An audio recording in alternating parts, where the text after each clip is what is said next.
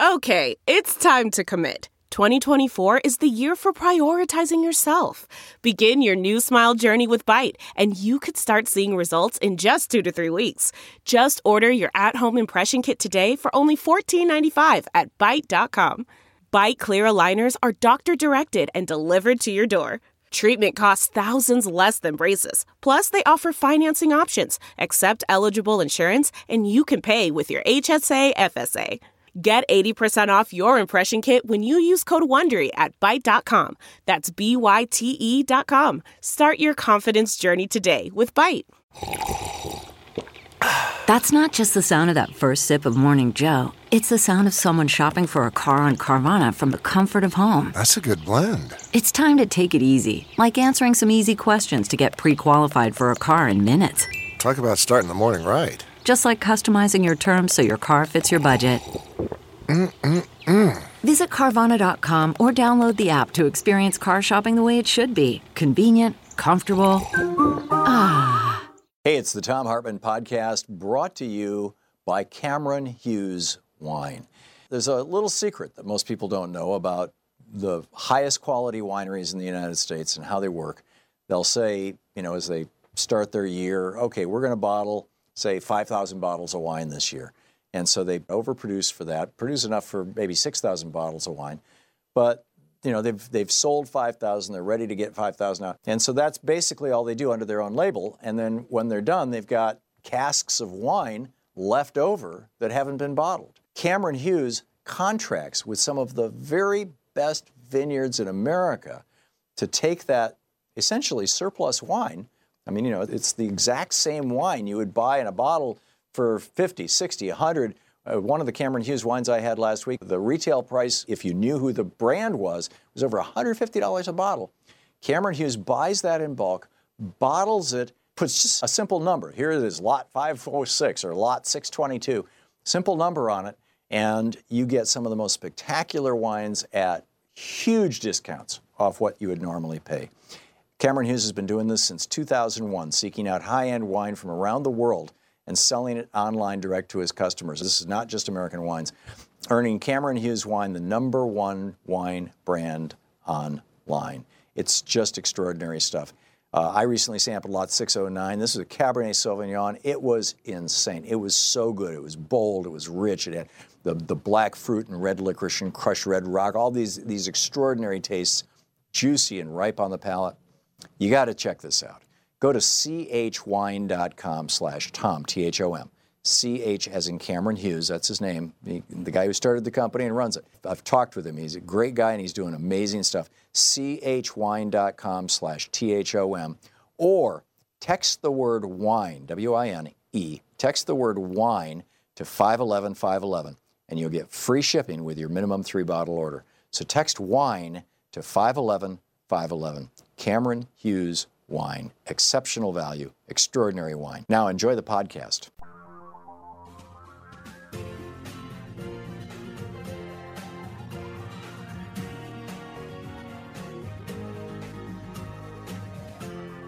This is the Thom Hartmann Program.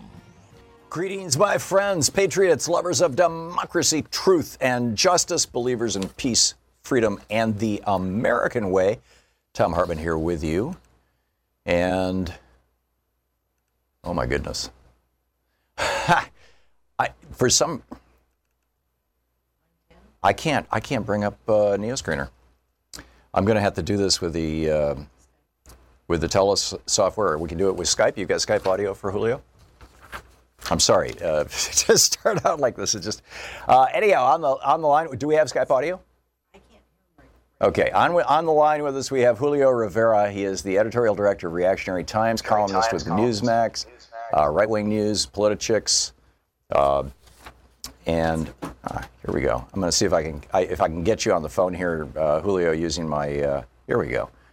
Okay, Julio, you're on the air. Sean, you need to pot him up, please. Hang on just a second, Julio. Okay. Okay, there we go. All right. So let me start the show over again.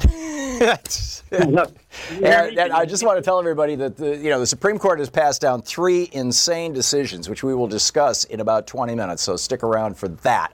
But first off, I want to start by talking about what the House of Representatives is up to right now. Julio Rivera is with us. He is the editorial director of Reactionary Times, columnist with Newsmax, right-wing news and Politichicks, reactionarytimes.com. His Twitter handle is it's Julio. And this is from the Washington Post, Erica Werner. House Republicans released a proposal Tuesday that would balance the budget in 9 years by making large cuts to entitlement programs, including Medicare. This is because the GOP's own policy decisions will at least add $1 trillion to the debt, according to Chairman Steve Womack of the House Budget Committee, Republican from Arkansas. The House Republican budget, titled A Brighter Future, would remake Medicare by giving seniors private plans that compete with traditional Medicare, would squeeze $537 billion out of Medicare over the next 10 years, would transform Medicaid by limiting per capita payments, in other words, by limiting the amount of money that can be spent on any one person. And Social Security comes in for cuts of $4 billion. Julio, you really want to stick it to the working poor and retired people, huh? Well, listen, this is there are a couple things that have come out recently. The Medicare Hospital Fund is actually expected to go under and become insolvent by 2026. That's 3 years ahead of the original projection of 2029. There's a study that's out that says by 2020, people that are turning 65 years old will have paid $160,000 worth of Medicare taxes, but it's expected that $468,000 is going to be spent on them. So something has to happen here. I just recently read a fantastic column in The Hill, which I'm also a contributor to, by the way, by Thom Colburn, that states that what we need is price transparency. And I agree with this because 1/3 of the money that's being spent on medical services under Medicare is basically lost. There's no price transparency. There's no competition. Julio, you're not answering my question. Publishing the actual price of these medical services. We have no idea what we're signing up for when we go and see the doctor for certain services. And I think that plays into what the cost is, the wasted cost, rather. Yeah, so it's sort of like I said, hey, Julio, you want to fly from New York to San Francisco with me? And you said, gee, this seat needs to recline an extra inch. It's like, so you support the Republican plan that Paul Ryan has put on the table that is right now before Congress to cut Medicare by $537 billion, to cut Social Security by $4 billion, and to turn Medicaid into a program where if you get seriously sick, it will not pay for you and it'll no longer pay for nursing care. You're down with that. You're okay with that. Of these services. I think, forget Paul Ryan and the plan that's on the table right now. What I would do... How can you forget that? That's what the Republicans are proposing. We know is going to become insolvent. What I would do is I would buy people out that are under the age of 50. Give them a certain set amount of money. Well, that's essentially what these guys are talking about. They're offering private plans to compete with Medicare and with the traditional Medicare system. And I don't get that. A private plan that you're going to sign up for when you get your first job, because Medicare taxes come out throughout your whole entire lifetime. That's how Medicare can afford to pay for somebody getting $1 million cancer. Listen, there's things that we can do, like price transparency would go a long way towards us not wasting as much money as we actually do. But ultimately, the elephant in the room to me is that, Social Security is going to be insolvent. Medicare hemorrhages money. Privatization ultimately is the answer. I think if you gave people... Privatization always costs more because then you've got to pay giant salaries to the executives. What was that? I said, privatization always costs more because you've got to pay all this money to the stockholders, you got to pay all this money to the senior executives, you got to pay for marketing. The Obamacare-era regulations and all the regulations on the medical industry right now is making things more You cannot identify any significant situation in the history of the United States where privatization actually saved us money. I didn't hear what you said. I said you cannot identify. I defy you to identify any time in the history of the United States where privatization saved us money. We saw it here in Portland when public utility got privatized and bought out by Enron. What happened? Rates go through the roof. Privatization. Well, listen, there were a lot of laws that were broken there. There were a lot of people that... I'm talking all over the country. Every time a public utility is bought out, is taken private. The parking meters in Chicago taken private. The toll roads in Indiana taken private, owned now by companies in Australia and Spain. What happens? The prices go up, the service goes down because the privatized systems suck money out. It's terrible nowadays is because it's overregulated. Why do you think doctors? This has nothing to do with regulation. They don't want to sit there and have to work for these measly. Private companies have to meet the same standards that government has to meet the same standards that private companies do in terms of what they're providing. But the fact of the matter is the government can provide it cheaper. They don't have to pay $1 million a year salaries to CEOs. They don't have to pay dividends to stockholders. That's the reason why a lot of doctors got out of the business. It wasn't worth it. We're not getting our best and brightest going to medical school anymore, and the standards are actually lowering, Tom. The next generation of doctors aren't going to be smart as so this is your argument. I don't see what first of all, I think that's BS. I've got two of my kids are in the medical field, and that's absolute nonsense. And they've both gone through medical school. One of them's in medical school right now, in fact. Having to pay back the student loans for a job that's not going to be quite as lucrative because the government is in the way. So, with conservatives, it always comes down to the money, doesn't it? $1 million into debt going to medical school. Think about it. Yeah, no, I have, and I would love to see medical school, like it is in pretty much every country in Europe, be absolutely free. Wouldn't you? Mm-hmm. Well, I'm sure you'd love it. Don't you want people to go into medical school not because they're hoping to make $1 million a year as a doctor so they can pay off their damn student loans, but rather because they are passionately committed to healing you? We all want a passionate commitment to healing, but we want the best and brightest. We don't want lower. And you get the best and brightest by having higher prices for medical school? I don't understand this, Julio. It's no longer profitable. It's a service-based industry at the end of the day. It's not a government. Hang on a second, Julio. How is it that charging $500,000 for medical school causes smarter people to go to medical school? How is that? If it's not as profitable, people aren't going to go in. And now because we have a shortage of doctors, people going into medical school, the standards have been lowered. I'm telling you, the next generation of doctors are not going to be as intelligent as the current generation of doctors. You might get lucky and get a good doctor, but it's not going to be across the board. I got it, Julio. The overall level of medical care is going down. All righty, I got it. Thank you. Julio Rivera. Julio, thanks for being with us today. Julio, you can... his website, reactionarytimes.com. You can tweet him at it's Julio. We'll be right back. This is the Thom Hartmann Program. And when we come back, I'll tell you all about the Supreme Court. Stick around.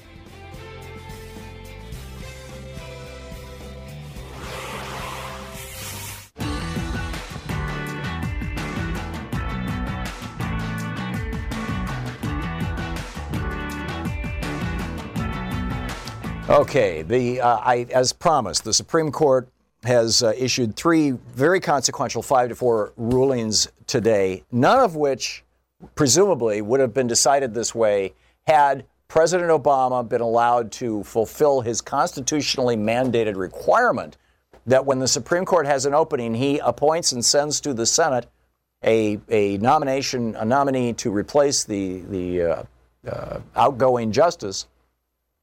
And in this case, that was Scalia, when he died like a year and a half ago, 2.5 years ago. And Mitch McConnell said, no, Mr. President, no, President Obama, you're the black guy in the White House. We're not going to let you do anything. We're not even going to let you appoint somebody to the White House.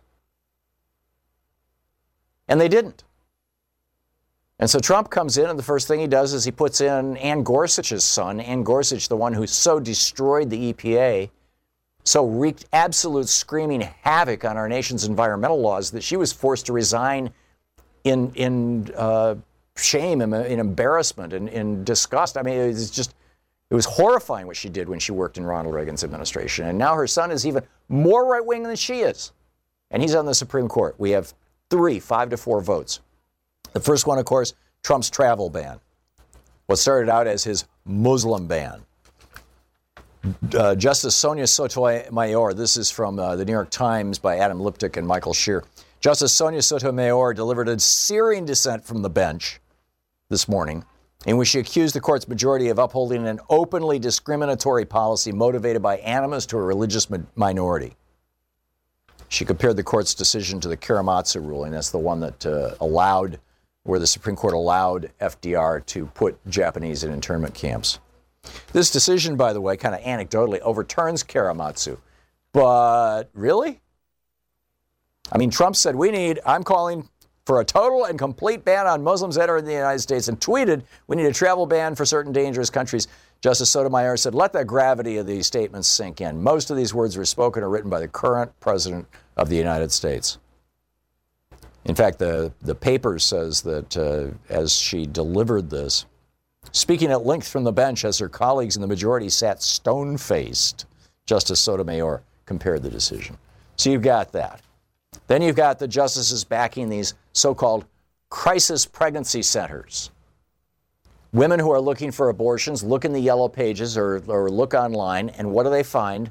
They find crisis pregnancy centers, and they think, I can go there and get abortion information. And they go there, and it looks like a place where you can get abortion information or birth control information. But what these really are fundamentalist, right-wing, church-run religious centers that try to talk women out of having abortions or using birth control. And California passed a law that says that any center, any organization that advertises to the public about pregnancy or crisis pregnancies must post in a prominent place information that here's the state requires the centers to post notices that free or low-cost abortion, contraception, and prenatal care are available to low-income women through public programs, and to provide the phone number for more information.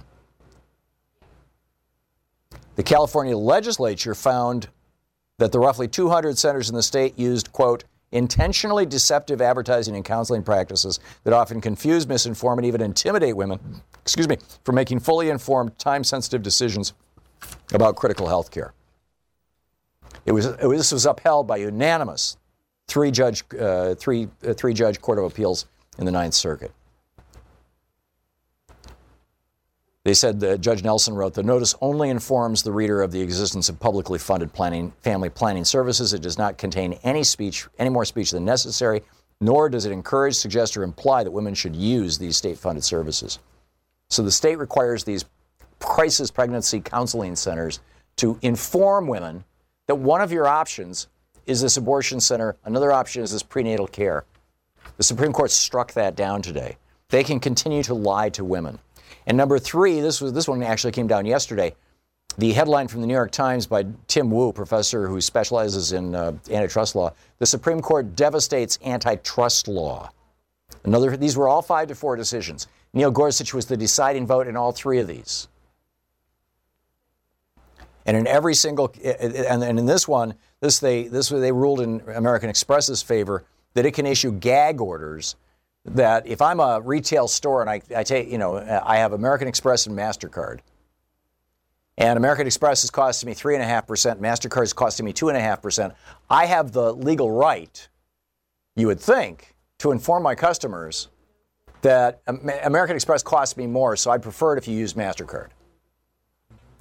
American Express says to retailers, if you do this, we're going to take away your right to take American Express. In other words, we're going to gag you. And the Supreme Court upheld American Express's right to do that, to basically monopolize, to attempt to monopolize. I mean, these are the monopoly laws, right? This is insane.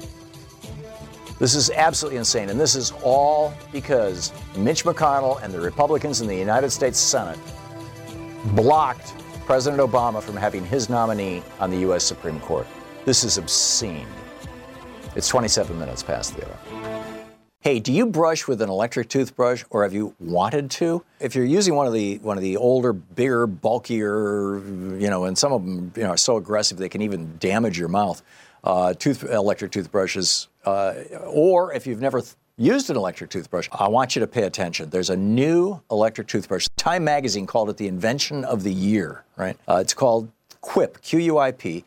It's slim, it's lightweight, it's about the size of a regular toothbrush. It's got a little AAA battery inside that powers it, and powers it for months at a time between changes. and it does a really great job. It aggressively cleans your teeth, but it does so in a way that's good for your gums and good for your teeth. It's the perfect 2-minute clean. So check this thing out. And it's great for traveling. It comes with a little tube that you can drop it into travel because, like I said, it's about the size of a regular toothbrush, much, much smaller than your big electric toothbrushes. And you can find out all about it at getquip.com/Tom. That's GET, getquip, QUIP.com/THOM. Getquip.com/Tom for more information. It's only $25, and they send you the refills, the brush heads that you're supposed to replace every 3 months. Every 3 months, they'll send those to you for only $5 free shipping. It's an amazing deal. Getquip.com/Tom. Welcome back. Thom Hartmann here with you. Boy, what a day. Just the insane stuff that is going on here. Rod in Demels, Pennsylvania. Do I have that right, Rob? Rod? No, it's Rob in Guys Mills, Pennsylvania. Oh, Guys Mills. I'm sorry. Yeah. Yeah. Hey, Rob, what's up? I was calling about the alien from the other planet that was feeding me all the garbage about the Social Security and Medicare. And Medicaid. I checked. Yeah, okay. Social Security, before Trump, is good till 2039 without any problem. If they're interested in cleaning up Medicare and Medicaid, maybe they should clamp down on these hospitals billing fraud. I've been charged for MRIs on a standard X-ray twice, and I turned them in. And if you want a perfect example for the public to realize how things get screwed up with privatization, take a good look at our post office right now because they're trying to destroy it. And your 3-day priority mail is now taking up to 5 days. Well, I think it hasn't been privatized yet, but I think, Rob, that if you want to look at privatization, when I grew up in Michigan, there was a law in the state of Michigan that said all hospitals had to be nonprofit corporations, and all insurance companies had to be nonprofit corporations. And so in the 70s, when I started one of my first businesses, I provided all my employees with free health care. You know, employer-paid health insurance. My recollection is it cost me $35 per person per month. And it was Blue Cross Blue Shield, which was a nonprofit at that time. And in Lansing, you had St. Lawrence Hospital, which was run by the Catholics. You had Ingham County Hospital, which was run by Ingham County, which is the county in which Lansing is. And you had Sparrow Hospital, which was run by a nonprofit corporation that was, I believe, religiously inclined. But, you know, it wasn't St. Lawrence, which was a Catholic hospital. And they were all nonprofits, and healthcare was cheap. And, you know, now, now that we've privatized all those things, healthcare is really expensive. So, Rob, you made a great point. Thanks for the call. Paul in Woodinville, Washington. Hey, Paul, what's up? Well, I'll follow up on the previous caller, but what your guest was referring to is this lack of transparency in medical billing is the exact opposite of what he said. It is the multitude of insurance plans, private insurance plans, a number of insurance plans that causes a lack of transparency. And what they're doing here, Tom, you have to understand this, is because people are becoming aware that in every different place a charge for a given procedure is different. People are becoming aware. They're now blaming, now the target is Medicare. But if you're aware of about a year and a half ago, there's a show run by Cheryl Atkinson. It's a Sinclair must-run show called Full Measure. They were identifying this lack of transparency as what was caused by Obamacare. Here's what the deal is. You have so many different insurance companies coming to a provider. The provider charges each one a different rate depending on how many patients they bring to the provider. A big insurance plan, they get a better rate. Smaller insurance plan with not so many patients, they get a different rate. And those people pay higher premiums, and these are all individually negotiated. It's exactly right. It's individually. Medicare is the base rate. We have 6 different rates that are charged, and that's why there's a lack of transparency. Everything from the Medicare rate, you got the private insurance rate, you got the Blues rate, you got the Medicaid rate, you got the CHIPS rate, and you have I can't remember the actual official name, but it's like the list price, which you'd pay if you came in there to pay cash, which nobody pays. But that would be. So they couldn't, if you called up any given provider and asked them what's the price for this procedure, they couldn't really tell you because there isn't a real price. Right. They would tell you, well, who's paying? Who's doing the paying? And it has nothing to do with Medicare. As a matter of fact, Medicare sets the base rate. It's all the different private. And therefore, Medicare could solve this problem if all we had, or if if everybody was able to buy into Medicare. And I mean, this is the public option that Joe, former vice president. Well, because we have one big pool, and they keep talking about creating large pools. Well, what would be larger pool than everybody? There's no larger pool than everybody. Right. And he talks about there are these. Your guest was saying that there are these costs that are undisclosed or Medicare. Medicare has a 3% MLR. It's called a medical loss rate. In other words, that's your overhead. And the private insurers were screaming into high heaven when the Affordable Care Act required that they have a 20% MLR or overhead rate. I mean, 7 times more isn't enough. You can't buy enough homes in the French Riviera when you're only making.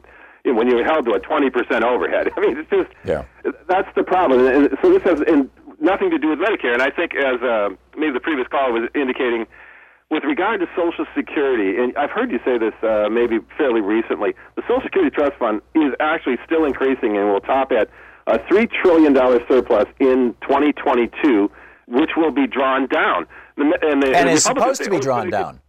It will be drawn down to it's the surplus that the baby boomers created for themselves. When Ronald Reagan passed in 1983, Ronald Reagan and Tip O'Neill agreed to raise the payroll tax so the baby boomers would pay into Social Security. It's intended to be drawn down by 2034, and then we go back to the pay-as-you-go rate. That's how Social Security started. Right. It didn't have any money in it when we started. Right, but the Republicans are lying about this. They say, oh, my God, the Social Security Trust Fund is going to be exhausted. Well, it's supposed to be. This is the baby boomers were double taxed by Reagan in order to pay for their own retirement, and that's what's happening. Paul, and if they don't like it, why don't they scrap the cap and then we can create it? Actually, the trust fund, the surplus will be $3 trillion. It was supposed to be about $5 or $6 trillion. But wages have stagnated since Ronald Reagan. Right. And the short answer is this. Franklin Roosevelt created the middle class with New Deal policies such as the minimum wage, the National Labor Relations Board, increase more union power. Ronald Reagan destroyed the middle class with trickle-down Reaganomics, and this is why the Social Security Trust Fund hasn't grown as much as it should, but it's got $3 trillion. It was supposed to have $5 or $6 trillion in it, and then it would be drawn down, and there would still be plenty left over into the 2040s.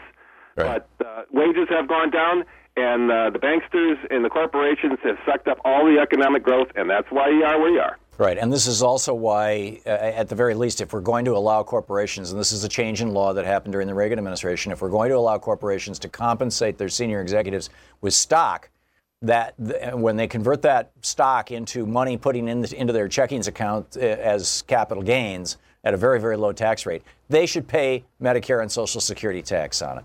And, you know, if they did, well, and for that matter, if the Koch brothers paid the same tax rate that everybody else does, on their Social Security, there would be no problem with Social Security. And frankly, we could, slightly increase the Medicare price. In fact, if everybody went on Medicare, it wouldn't cost that much more. Paul, very, very well said. Thank you very much for the call. I appreciate it. Dawn in Atlanta. Hey, Dawn, what's up? Hi, Tom. Hi, Dawn. I just start, but I know I only have a couple of minutes, so I'd like to focus a little bit on the Supreme Court's decision to allow crisis centers to exist and not make them to discuss the availability of abortion when the state actually provides it, like in California. And I'm just really distressed over this. But I wanted to make sure that people should – I've made a decision not to ever say the pro-life group. I call them the pro-birth, let them die group. And I say it to everybody I have a discussion with.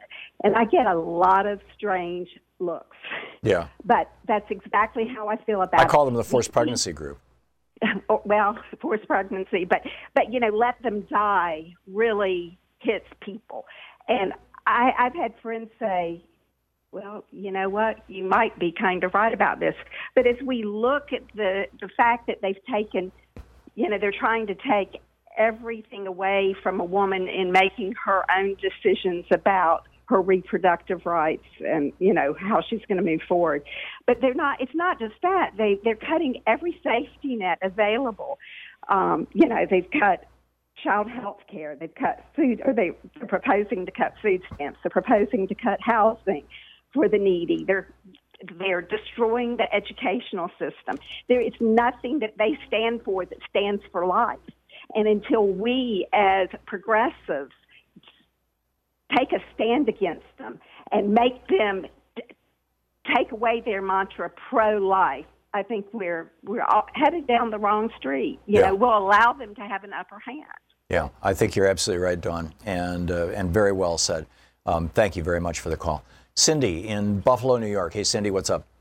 Well, I just remembered a little phrase that very seldom is talked about. It's the right of the people to abolish or to change such forms of government where it becomes abusive or destructive to the need of the people. That's from the Declaration of Independence. Right. And I wholeheartedly believe in that. I think these Republicans are out to destroy the middle class all to themselves. Oh, absolutely. I mean, they want to create a slave class for their own elitism. Yep. And I think that this is what it's all about. They're out to grab everything that there is. And Social Security being dear and precious to the middle class, I think that's what their ultimate goal is, to take Social Security away from the people and to make them completely subservient to the rich.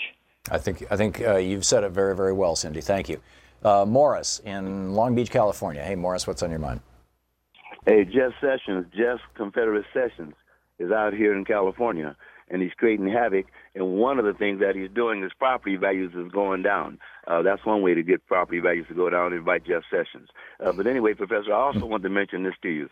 You know that this book that Papantino was talking about, Dreamland, everybody, read the book, Dreamland. You got to read it when you want to talk about arbitrary and subjective ideas. You know, them Republicans had no problems allowing people down there in Portsmouth, Ohio, and Lexington, Kentucky, to use their Medicaid cards to go and pay for OxyContin. And OxyContin has decimated every major upscale white city in this country. Kids are dying in public bathrooms. They're dying on campuses. Athletes are losing. It was unbelievable. Your boy, what's the governor's name of Ohio? John Kasich. Kasich, yeah. Man, John Kasich, pretty good. I got another guy you're not going to believe, Christie. You think he's a snot, which he is. But these guys all got together, and to address this opiate epidemic, unbelievable how the Republicans got together to address this opiate epidemic that nobody's heard about, right? So these guys, they can do stuff when they want to, right? But please, especially when it's hurting white people. I'm sorry, Professor? Especially when it's hurting white people. Oh, my Lord, because this is all about the white people. First, it started with the OxyContin, and then when you got out the prescriptions, then you went to the black tar heroin, which came from a place called Nayarit, Jalisco, or is it Jalisco, Nayarit? But anyway, read the book. And check this out, Professor. You ever heard of a robbery where they came to rob you, but they didn't want your cash? Yeah. All they wanted were those pills. You've got to read this book. Please, okay, America, Dreamland. Book called Dreamland. Morris, thank you. Thank you for the recommendation. I appreciate it. Thanks for the call.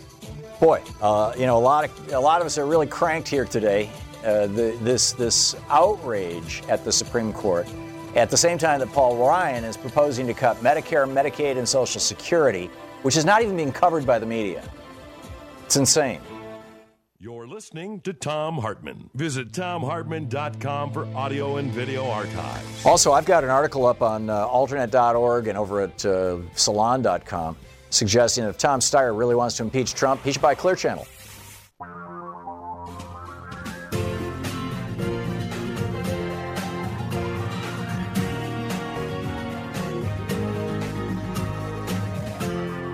This is the Thom Hartmann Program.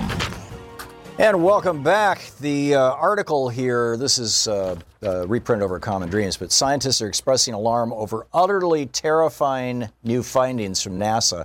Their phrase, the scientist's phrase, utterly terrifying. And the European Space Agency that Antarctica has lost about 3 trillion tons of ice since 1992, and in the past 5 years, as the atmospheric and ocean temperatures have continued to climb amid ongoing reliance on fossil fuels, ice losses have tripled. Alan Shepard at the University of Leeds, tweeting, just freaking out. These events of sea level rise, they've triggered are an indicator of climate change and should be a concern for the governments we trust to protect us. This is published in Nature. NASA's Eric Ivins says This is the most robust study of the ice mass balance of Antarctica to date. We could not, up until 2012, he said, we could not detect any acceleration. But after that, based on survey by satellites, we saw a threefold increase in the rate of ice melt. What the heck is going on here? Let's check in with Dr. Michael Mann. He is a professor of meteorology and the director of the Earth Systems Science Center at Penn State University, author of several books, including The Madhouse Effect, How Climate Change Denial is Threatening Our Planet, Destroying Our Politics and Driving Us Crazy. His website, michaelmann with 2 N's at the end.net. And you can tweet him at Michael E. Mann. Dr. Mann, welcome back to the program. Thanks, Tom. Always good to be with you. Very quick note. The paperback edition of The Madhouse Effect just went live today. It's for sale now. That's great. And we had to update the book because it was originally written before the last presidential election. So you might imagine we had some updating to do. And we added a whole chapter that is entitled Return to the Madhouse, Climate Denial in the Age of Trump. Amazing. Amazing. So I'm curious your thoughts on what I read to open this segment. That this guy, let's see, who was this? Mr. Shepard. Explain Shepard. I'd have to dig back into University of Leeds professor Andrew Shepard. He said, up until 2012, we could not detect any acceleration in the ice melt in Antarctica. But after 2012, we saw a threefold increase at the rate of ice melt. Are we hitting a tipping point? Or have we? Well, there are many different possible tipping points, and some of them we've certainly already hit. This is actually a theme that we explore in the book because it's an example of how uncertainty is not our friend. If anything, the changes in climate that are taking place today are unfolding faster than we predicted. The magnitude of the changes is greater than we predicted. So yes, there's uncertainty. There's always scientific uncertainty, but it has worked against us. As we have reduced the uncertainties, we've learned that things are happening even faster. And there's no greater example of that than what is happening with the ice today, with the West Antarctic ice sheet. There's a confluence of evidence that's now coming together. A couple of years ago, there was a study that demonstrated that when you put some of the physics that was missing in the climate models into the climate models, the West Antarctic ice sheet can disappear far more quickly than the models used to say it could. And so those scientists were saying we could see a lot more loss of West Antarctic ice over the next several decades. We could see twice as much loss of ice and twice as much sea level rise by the end of the century. And in the time since that study was published a couple years ago, there are all these other studies that were just published in Nature that now point to the fact that the observations are telling us that we are seeing that acceleration. We are seeing that greater loss of ice that the theoretical models predicted we would see. So the evidence from the models and the observations are coming together in a way that is quite concerning, in a way that suggests that indeed we have to double those sea level rise estimates. So if you had asked me, and I think you did, I think we probably talked about sea level rise maybe 3 or 4 years ago, and I would have told you that the maximum sea level rise we could see by the end of the century globally was about 3 feet. Now, that was the consensus at that time. Just in a few years, the consensus has now doubled. We have to tell you now that we could see 6 to 8 feet of sea level rise by the end of the century, and we've already seen what just 1 foot can do. Yeah, we saw that in Superstorm Sandy, for example. I have a newborn grandson who is probably going to be alive at the end of the century, and at that point in time, New York is gone, Florida's gone. Is that what you're saying? Well, we cannot rule out a scenario now by the end of the century if we don't act. So the future is in our hands to some extent. We can act. We can, meet our obligations under the Paris Accord. We can ratchet up those commitments in the next major climate conference in a couple years, and we can see a path towards stabilizing warming below a truly disastrous level of about 3.5 Fahrenheit, 2 degrees Celsius warming of the planet. On the other hand, if we don't take action, if we continue to follow business as usual with our burning of fossil fuels, by the end of the century, we could see 6 to 8 feet of sea level rise. That means the loss of the lower third of Florida. That means Miami Beach is gone. New York City.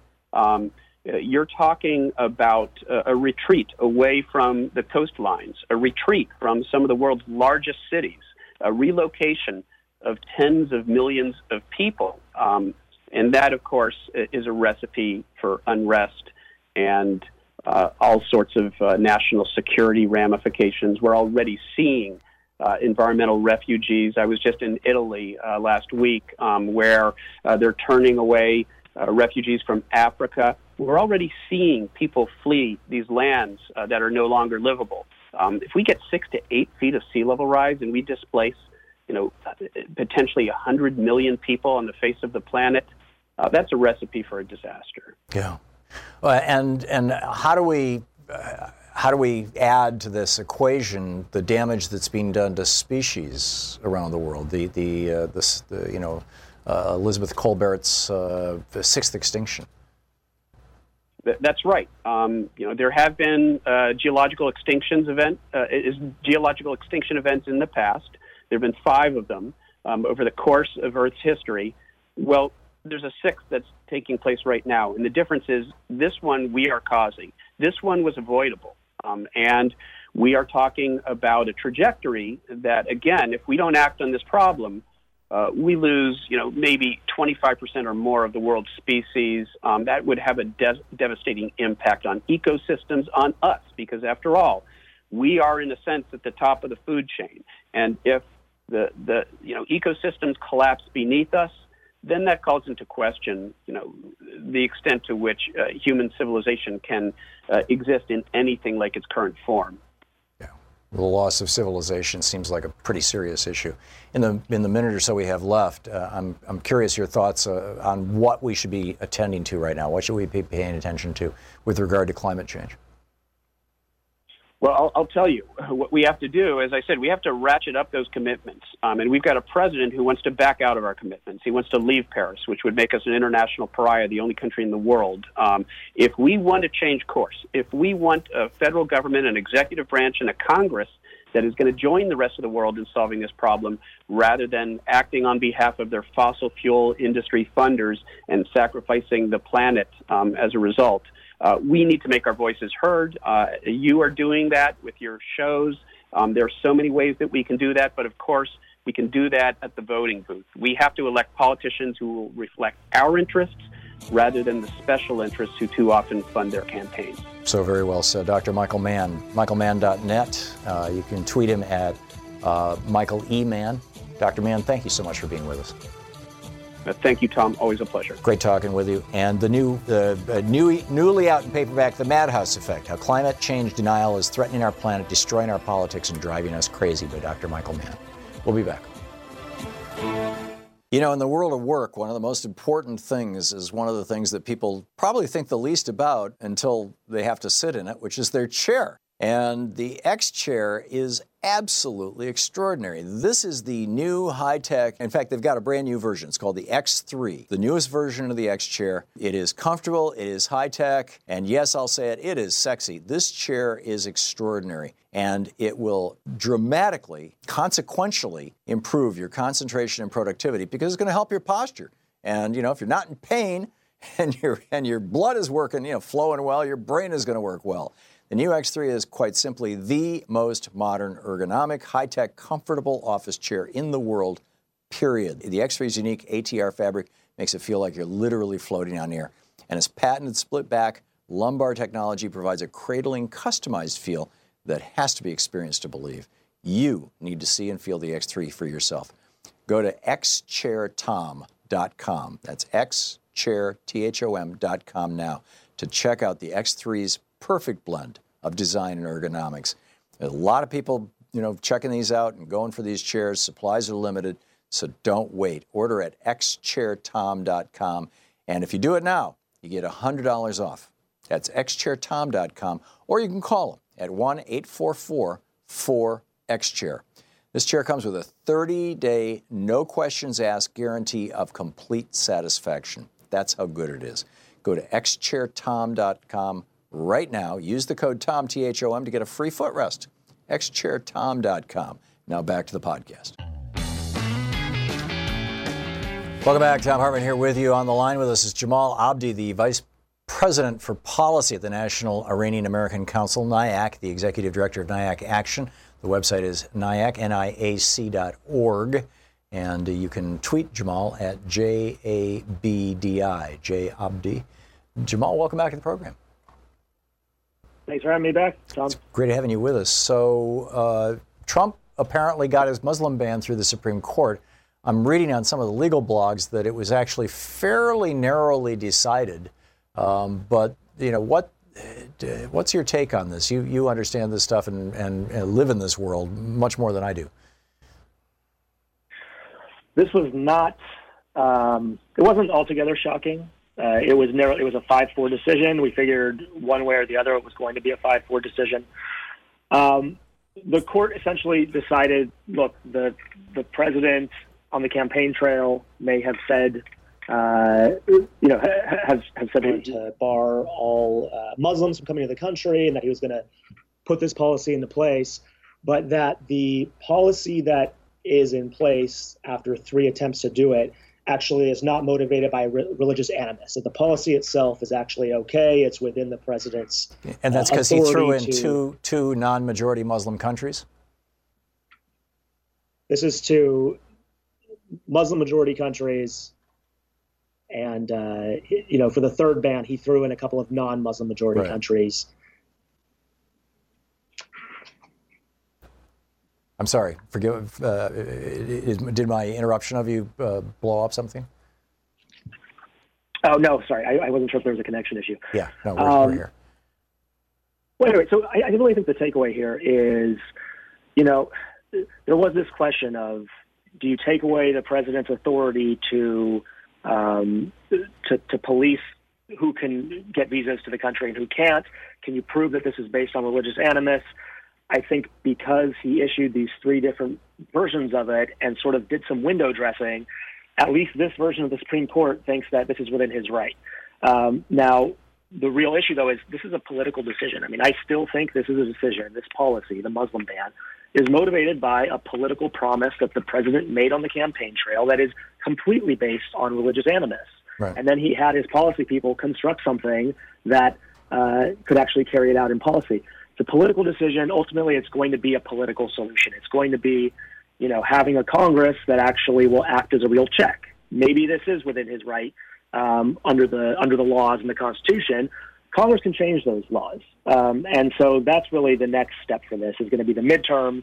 And, does Congress have a mandate to actually repeal this or, do something to limit what this ban is? And where do you see this? I mean, I'm not expecting a Republican-controlled Congress to do anything about this. Are you? No, absolutely. We already know that they will not. Even when the first ban went into place, this was, Trump's first full week in office.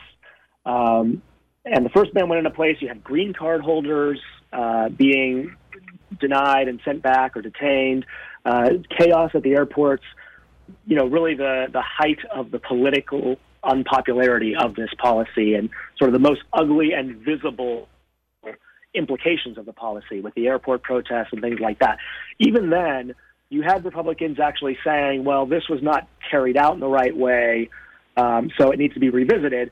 But there was legislation that was introduced that was sponsored by every Democrat in both chambers of Congress, and not a single Republican would sign on to that legislation. Similar bills to repeal the ban have been introduced with each successive version of the ban, and Republicans still, even fewer will say, okay, there's a problem with this policy, but none have actually signed on to this legislation. So, we're looking at a president who is at the sort of the peak of his power, given that he has both chambers of Congress. He apparently has the Supreme Court.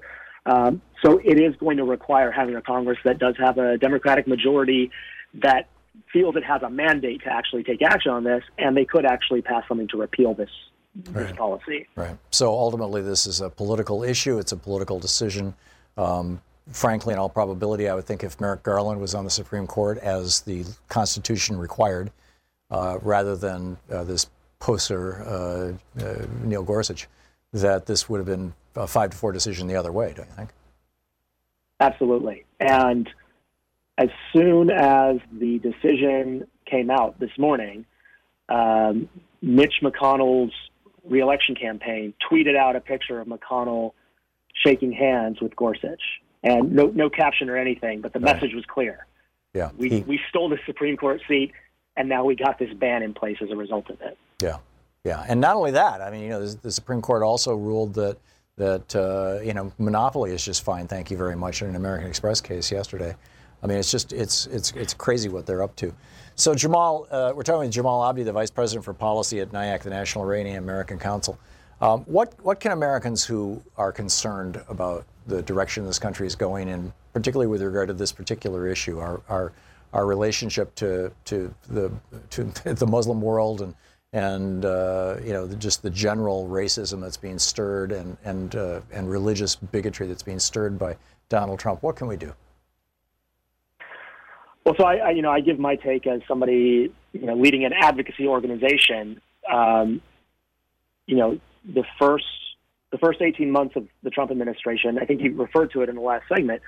This is a president who seems to be immune from the normal rules of politics. He doesn't make gaffes. Gaffes are political opportunities, and so the way that you actually limit his power or confront him should be through Congress. Should be through the most representative branch of the government, and actually making lawmakers feel vulnerable that, okay, if they don't stand up to this guy, if they don't stand up against this Muslim ban, or they don't stand up against, trying to take on another Supreme Court ruling by passing legislation, that they're going to lose their seat.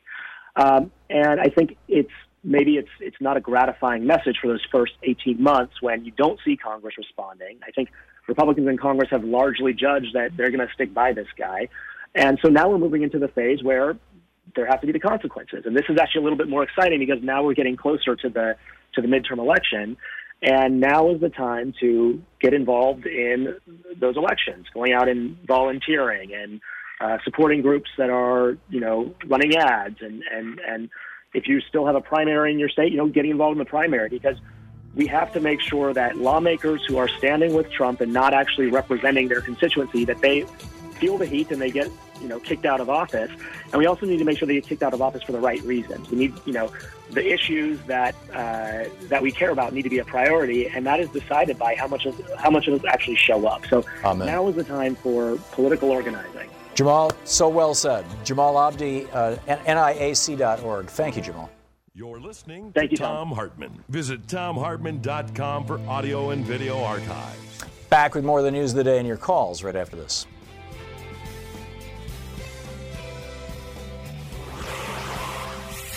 Welcome back. Thom Hartmann here with you. John in Boston. Hey, John, what's up? Thanks for watching Free Speech TV. Hey, Tom, how are you? I haven't spoken to you in a little while. I've just, as everyone, been watching the abominations of this president and this administration build up. And quite frankly, and I know you've said it and your audience knows, but we're repeating a lot of the same, or we're allowing the same mistakes to be repeated. Obviously not you, but I mean, look at what's happening in the media right now. And you're right, the economic issues should be focused on. But let's face it, Tom, we have an American citizenry that you could tell them they're going to lose Social Security, and they're like, what? We need visuals. And let's be honest, that's the one thing that has hurt this president and this presidency is what is happening right now at the border. We have a president, and it has to be repeated every day. I think of, remember Nightline, Tom? The people don't realize the inception of Nightline was the Iranian hostages. And every day, Ted Koppel, and he was on for years, told about this is day so-and-so of the crisis. We have a president who kidnapped against national and international law, against the Constitution, kidnapped children for his own devices to get a damn wall, pardon me for swearing, and we are now, in the media, is focusing, well, Sarah Sanders was hurt in a restaurant. Let me put you this way. If your children were kidnapped, would you want to sit down and have dinner or allowed to have dinner at a restaurant or something?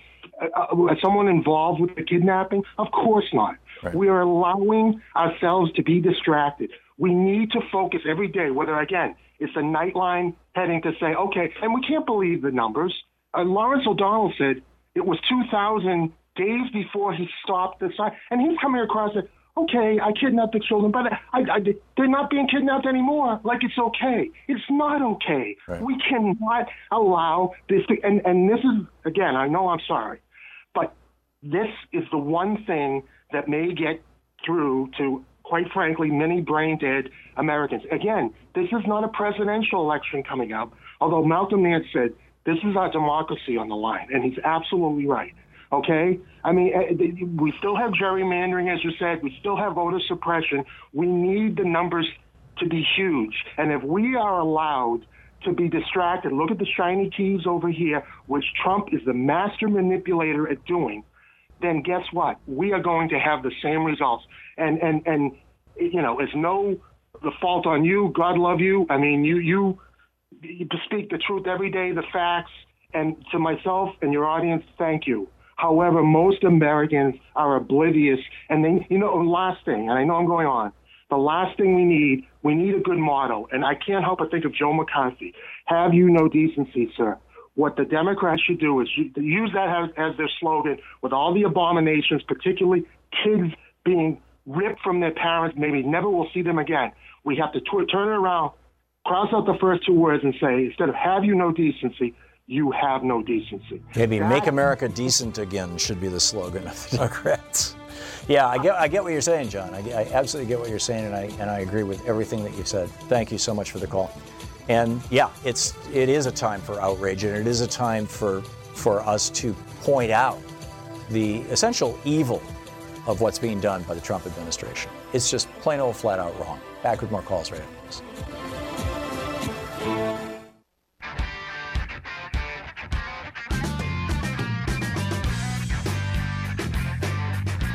Welcome back. Thom Hartmann here with you, and Jason in Naples, Florida. Hey, Jason, what's on your mind? Hey, Tom.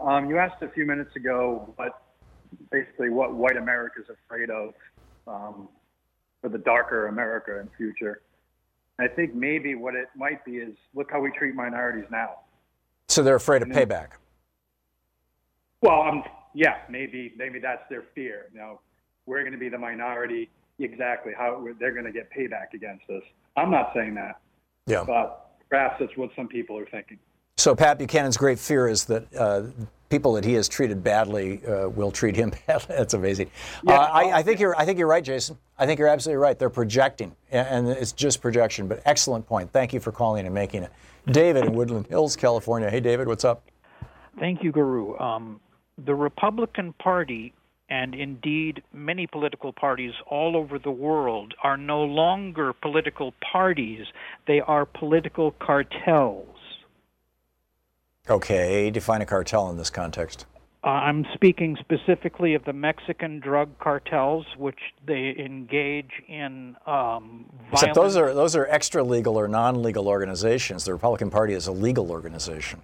But it is acting cartel-like. And you could say that, and I'm talking all over the world, you could say that Putin is Pablo Escobar with his cartel. Trump is a new cartel leader. He's been a business cartel illegal leader. He hasn't resorted to violence and murder, as far as I know, but the Republican Party, with their disdain for election laws for 30, 40 years now, with stealing the leisure time, they are acting like a cartel. And the Hillary Clinton wing of the Democratic Party is more cartel-like. The progressive Bernie Sanders wing of the Democratic Party is the way political parties should be all over the world. They are not cartel-like. Yeah, I don't think you can quite make that neat and clean a comparison, and frankly, like I said many times, David, I don't want to descend into the Hillary-Bernie wars again. It's like we've been there, we've done that. Raymond in Las Vegas. Raymond, what's on your mind today? Oh, the browning of America. It's kind of funny to see that they're worried so much about the browning of America when you stop and think about after World War II, white Americans brought back Japanese wives. After Korea, they brought back Korean wives. They had their way with the Native Americans. They had their way with their slaves. You go to San Francisco, you go to San Diego, San Francisco, if you walk down Market Street, you walk down any major street, every third white guy has an Asian wife. You go to San Diego, half the people I know are married to Hispanic women, and they wonder why, because there's more women born in this country than men, that white women are opting to go with other races. Their options have been thin because white guys are picking foreign women. They actually go to the Philippines, they go to Europe, they go to Eastern Europe, they go to Russia to get wives, and they wonder why America's browning. I think they have to look in their own back pocket. Interesting perspective, very interesting perspective. Thanks a lot, Raymond, for that. Ron in Columbus, Ohio. Hey, Ron, what's up? Hi, thank you for taking my call. I'd like to make the point that we should be encouraged the more we hear these invitations to be polite, like, for example, the irrationality of saying that I should tolerate your intolerance. Right. It's basically a pure numbers game. If you add 10% more enthusiasm to 40% of the voters and you add 10% more enthusiasm to 60%, they lose. The Republican strategists are scared to death of the activation, I guess you would say, of non-Trump voters. Yeah, the American electorate. And we saw this, I would argue that we saw this in 92, in 76, was it, that Jimmy Carter was, in 76 when Jimmy Carter was elected, in response to the corruption of the Nixon years. And Jerry Ford's lukewarm acceptance of that and his pardoning Richard Nixon. I think that, and that's the one thing that encourages me. But excellent point, Ron. Very well said. John in Vancouver, Washington. Hey, John, right across the river from me. What's up? Hey, I was thinking, as far as browning of America, I don't know if you've ever cooked anything, but any soup or sauce or stew I've ever made is always better the second day when the spices get blended in. And it's a great metaphor. Our government isn't a cartel. They're the enforcers for the international corporate cartels. I think that's a better way of explaining what our politicians are doing right now. They forgot who their bosses are. We're their boss, and we hire representatives, and we have the right to call them on the carpet whenever we want to. And that's not going low. That's staying high. Sticking to moral standards is not going low, and calling out immorality is not going low. Yeah, it's not amen. To any level. It's maintaining our level. Amen. Very well said, John. Thanks a lot for the call, and thanks for listening to Sirius XM. Rudy in Olympia, Washington. Hey, Rudy, what's up? Hey, how you doing? Hey, as an African American, I want to mention a little bit about the race issue and the whole Trump unfounded paranoia that they're pushing among, the masses and the majority. We live in a country that's primarily motivated by economics, and racism is an issue that corporations have created to keep people divided and separated. Yeah, at its core, it's often economic. I get it. Yeah. And then, if you look at the most successful corporations or administrations, always had a number of people who had different ideas and different points of view. No one man has the ability to run this country, and when you have that kind of behavior, then the outfall is chaos and disruption. And I just I want to mention that because the whole thing is you had your people saying things that's not right, that's not true, and they're just pumping fear into people who don't think beyond what they hear. Yeah, I think you're absolutely right. Well said. Thanks a lot for that. Rudy, excuse me, that was Rudy, wasn't it? Thanks a lot, Rudy. James in Spokane, Washington. Hey, James, what's up? Yeah, Tom, we're running out of time here. We are. It seems to me that nation states are destroying the biosphere. So how is patriotism for nation or state? I mean, not for humanity, the planet, or the universe. How is patriotism not jingoism? Patriotism can be turned into jingoism. I think that, and that's certainly what Trump has done with it. Samuel Johnson famously said 300 years ago that patriotism is the last refuge of the scoundrel, or perhaps a false patriotism. But I think that, the love of your country, this is where I grew up, this is the culture I know, these are the ideals and values that I know, this is the way of life that I know. I don't think that there's anything wrong with that fundamentally. But, all of these impulses can be turned into something much, much more dangerous. Isn't that competition nation-state rather than for the globe, for the planet, for the universe? Isn't that what's destroying the biosphere? Well, yes and no. And James, the logical extension of where you're going with that rhetoric is to say, it should be one world, right? And the last major country and politician in the world who said we should have one world under a single government and it will create 1,000 years of peace. The last guy to argue that 1,000 years of peace would come about if the entire world united under him and behind him was Adolf Hitler. So that's not a pure indictment. That's not purely an indictment. No, it's not purely an indictment. But whenever somebody says, it's all one world, we all need to get together in one way. I'm a fan of diversity. Biological systems have diversity. We need political systems that are diverse. And like I said, if you have a single leader and a single world, it could be really, really dangerous. James, but your point is well made, James. Your point that, collectively we've got to get together and work this out. I'm with you on that. Thanks a lot. And in fact, I think that's what the Paris Agreement was all about. Boy, we've covered a lot of territory today. We will again tomorrow. Thanks so much for being with us today. And don't forget, democracy is not a spectator sport. It requires you.